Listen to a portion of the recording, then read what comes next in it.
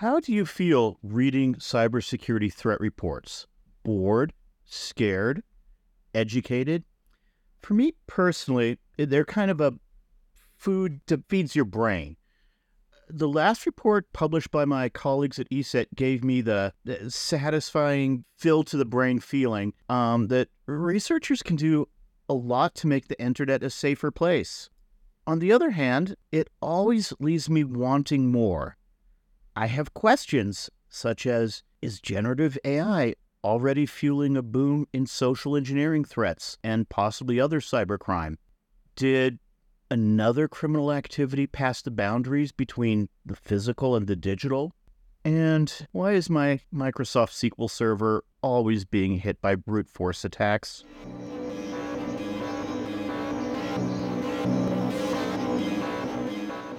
My name is Ari Goretsky, and I'm ESET's distinguished researcher and the host of the ESET Research Podcast.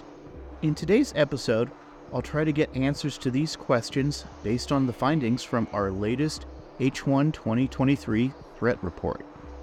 I'll be directing my questions to one of the report's principal authors and the producer of this podcast, ESET Security Awareness Specialist Andrei Kubovich.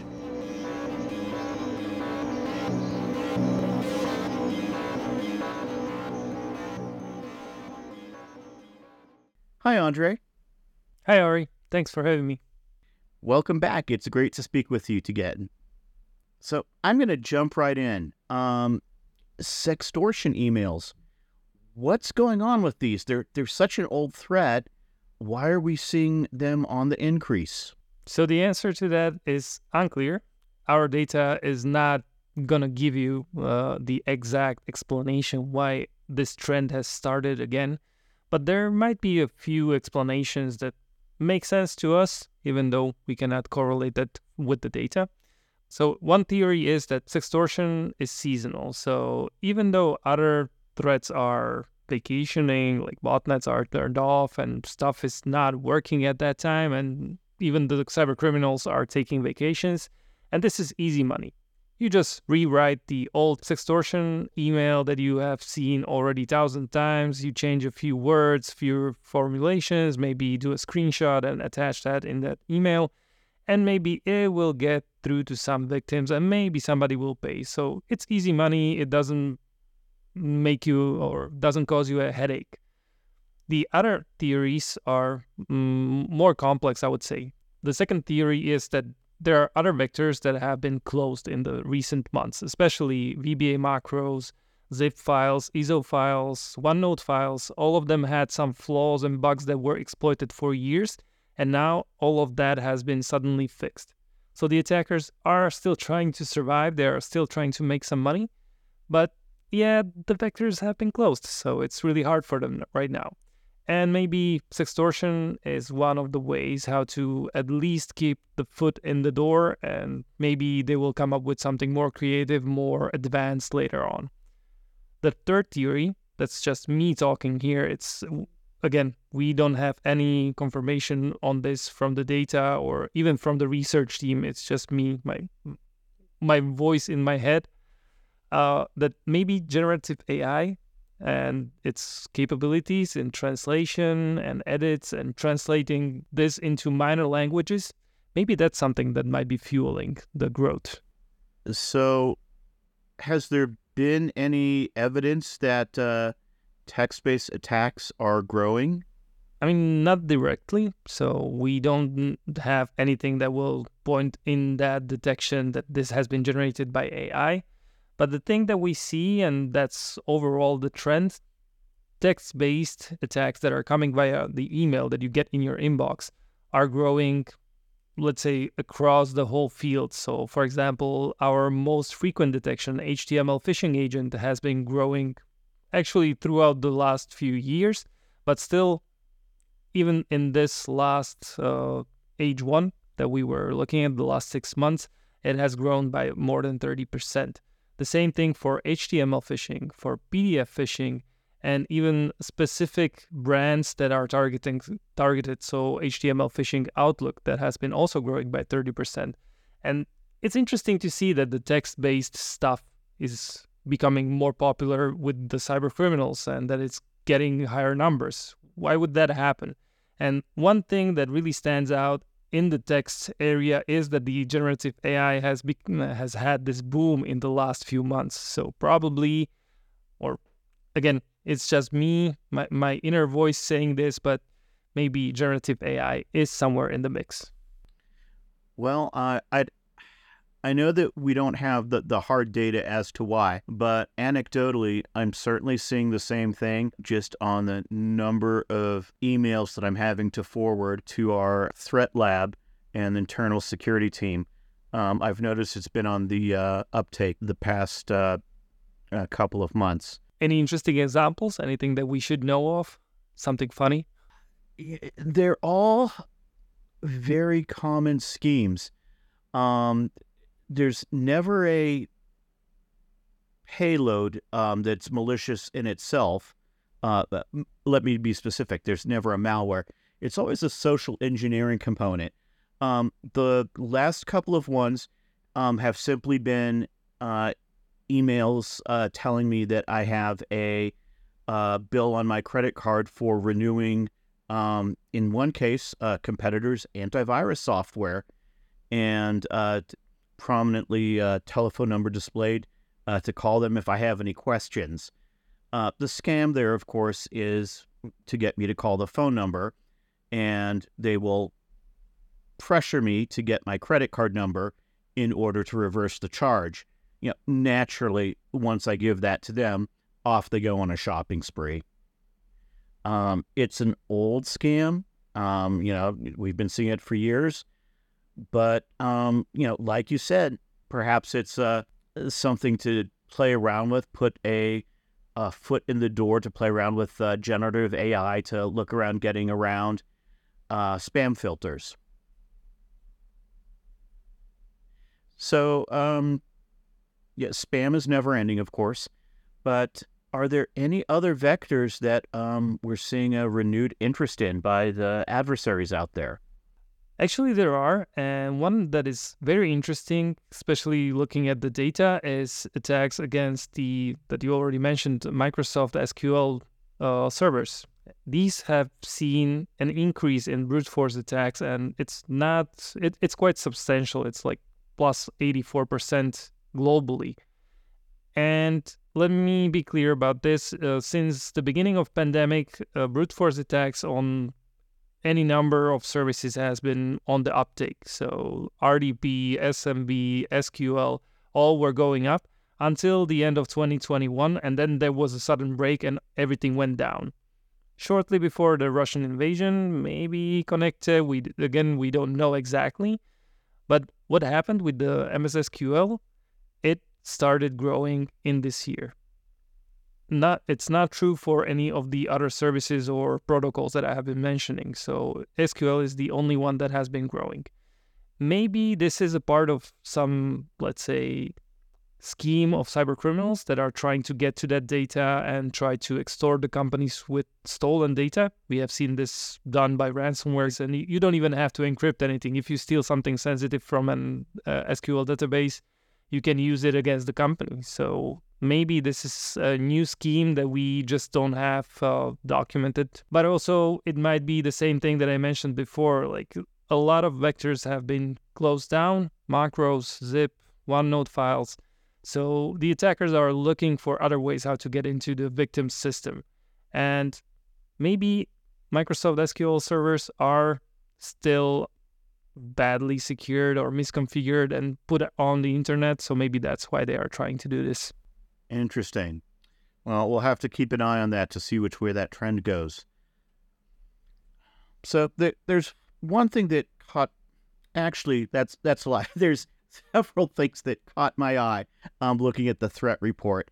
But one of the ones that noticed that really stuck out at me was it seems that we have a threat, a scam, a threat that's moved from the physical world to the virtual world. What's going on the Android platform? Yes, that's true. We have seen something. It's more of a scheme that the attackers or bad guys in real life were using against mostly poor people or people who cannot get credit from their banks or some other legitimate lenders, and it's called usury. This is predatory loans basically. So they give you extreme interest rate, very short payback time, and if you don't do it, like you don't pay me 100% more of what I gave you in a week, then I'm gonna threaten you with physical attacks and maybe even go after you, stalking you, do some psychological tricks on you, even threaten your family. And we have seen this mostly in the poor communities, but it seems that this has really surpassed into the digital now.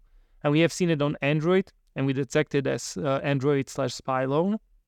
That's the detection name for this type of apps. And it's exactly what I said. So you download this app because you need money. You don't have any other way how to get it. So your family doesn't have it. You are not good enough for the banks or anybody out there who can lend you the money. So you are trying anything available. So you download this app.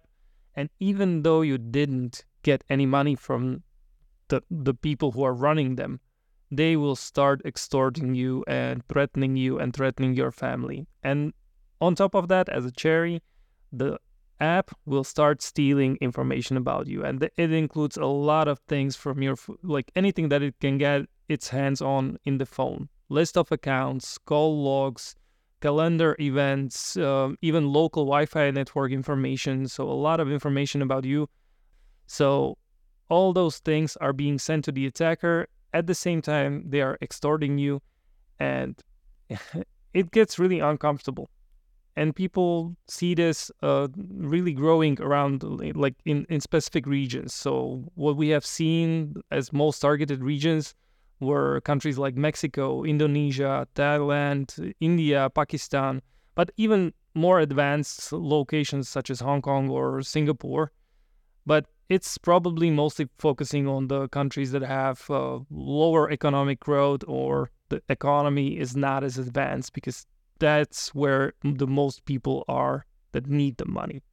And it has been growing by 90% that I didn't mention before. So I think it's really interesting to see how the bad guys are able to port something from the physical world into digital and do it as quickly and as simply as in this case. Well, that's certainly disturbing news.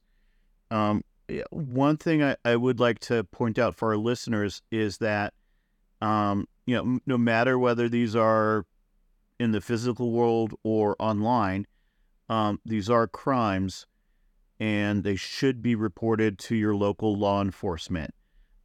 Just as if someone was trying to extort you in the real world. That's definitely disturbing, though, to hear about.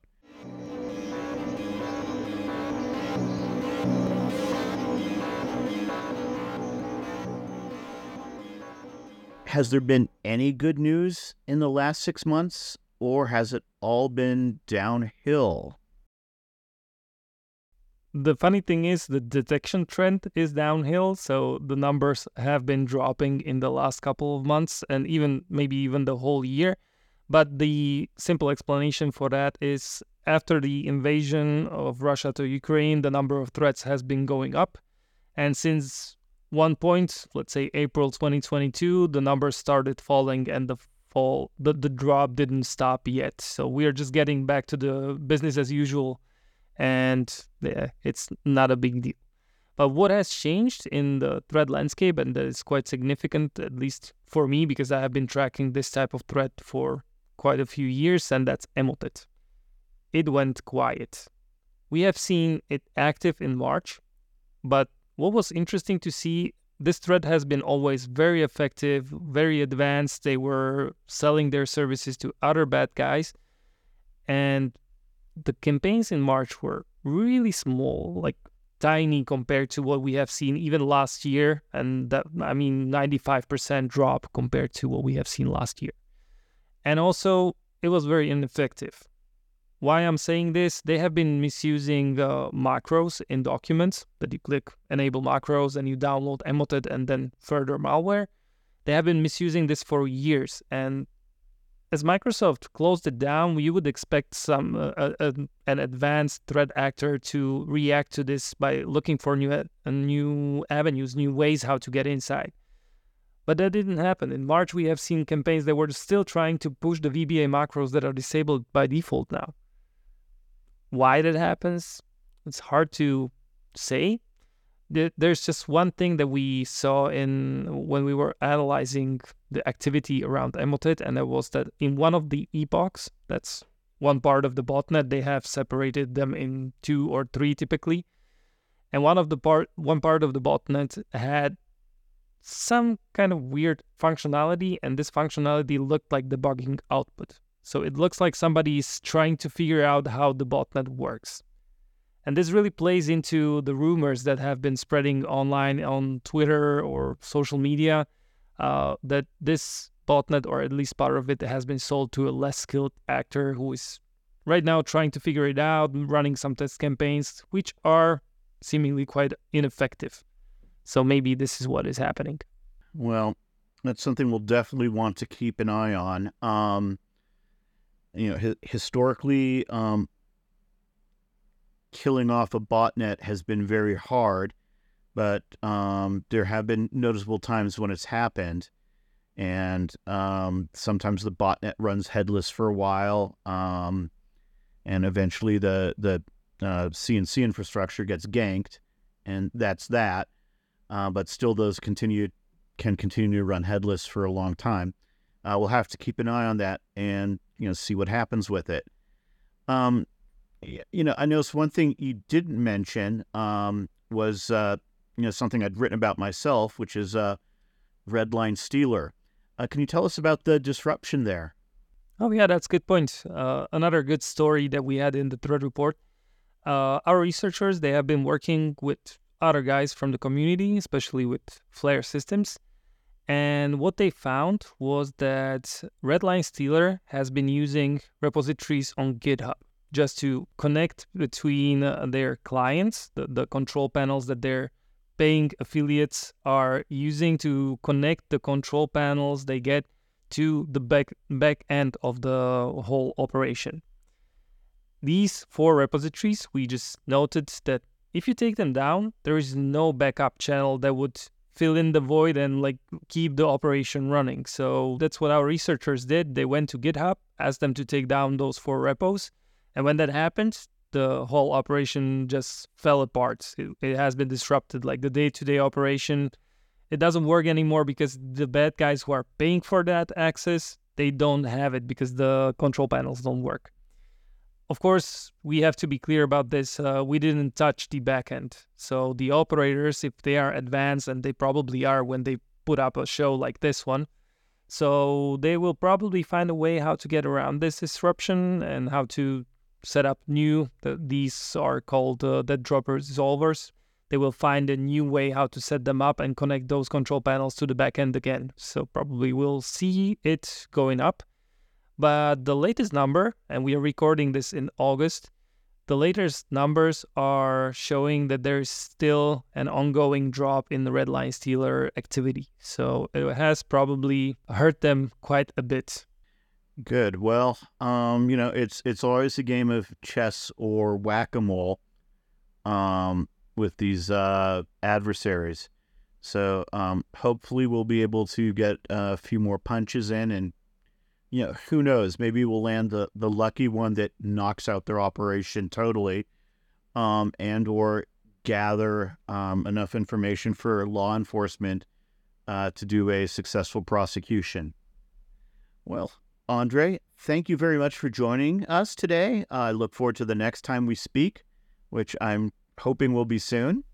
Thank you very much for having me again, and I hope to speak to you again on more interesting topics, and not just Thread Report. Fantastic. So do I.